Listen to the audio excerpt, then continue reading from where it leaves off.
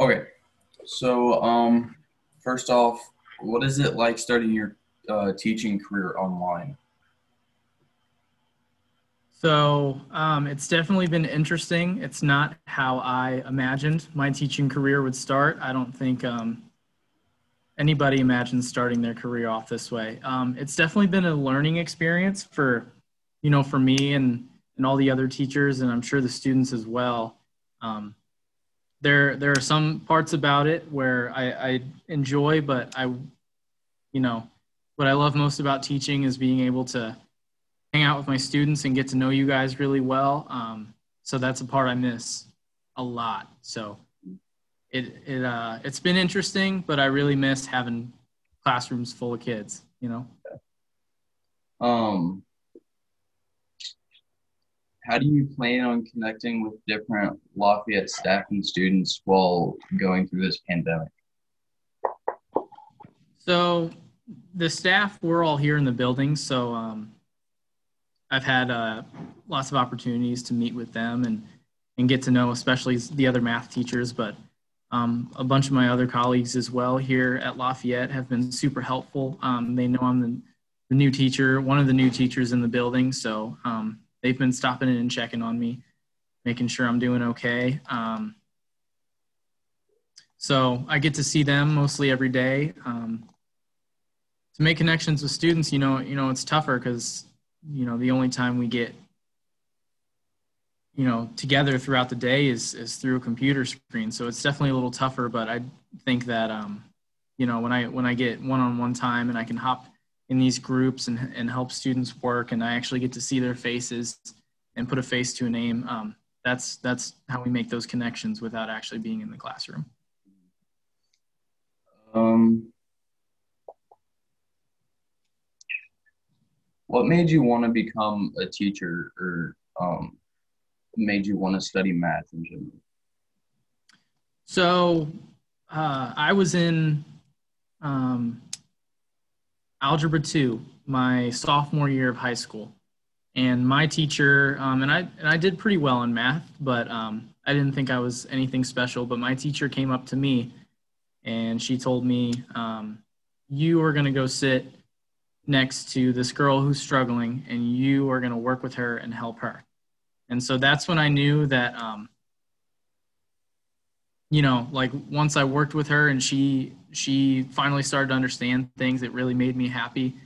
Seeing her, the light bulb go off and just kind of understand what we're doing. So I think it's just my passion for getting to know people, forming relationships, and helping people become successful. That's all we can be as teachers is friends and somebody who's a guide and somebody who's there for you to help you be successful. So that's what really fires me up, is helping people achieve goals. Yeah. If you could tell your students one piece of advice for this year, what would it be? Um, I think that one thing that I would have to tell everybody is, just, stay patient because, this everything we're going through right now, it's not going to last forever. And it's unfortunate that we can't be in the classroom together, but and learning's always easier when you're in person. So I know things might be tough right now, but we just got to stay patient, stay strong. We're going to get through this. We're going to we're going to achieve some goals, and we're going to make some good things happen by the end of the year. How is this online situation different from how you expected your teaching to be? So I think, with technology, we're moving forward. So I think that, we're doing a lot of things technologically. We're doing our homework all online when I'm used to, collecting sheets of paper and grading them by hand. And then, so I just so many different aspects where we're using technology to guide our teaching, using that to, think about where we need to go back and maybe re-explain things. I just think it's, just where we're going in with our technologies, we're making strides, but also, you know, I think that needs to be paired with, in classroom learning. So, Mhm. Um, what are some of your hobbies outside of school? So I have quite a few, hobbies. I like to hang out with my family. I have a dog, so I like to take her on walks and take her to the dog park. I enjoy video games. I'm kind of a video game nerd. I like to hang out with my friends. Um, I used to be a big skateboarder, so I still skateboard every once in a while. You know, just a lot of things to fill the time. I like watching Netflix. The Office is my favorite TV show, so that's one thing that, interesting hobby about me. Yeah. Um, what are some of activities, ideas that you have to do over virtual learning that you think will be really beneficial to students? So one thing that I always am really passionate about is, or not passionate about, but I think is great with instruction is having, small group learning.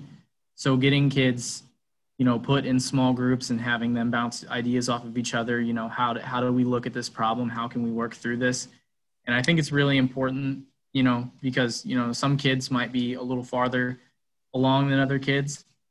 So they can use that time to help each other, or if they're on a really complicated problem and nobody knows what to do, they're there for each other and they're bouncing ideas off of each other and they're figuring it out together. I think that we as humans, we do our best work when we are with others, when we're working with others. So I think, using our breakout rooms, using different apps, to be able to share our ideas with each other, I think is a good thing that we are going to be able to do this year through our online learning.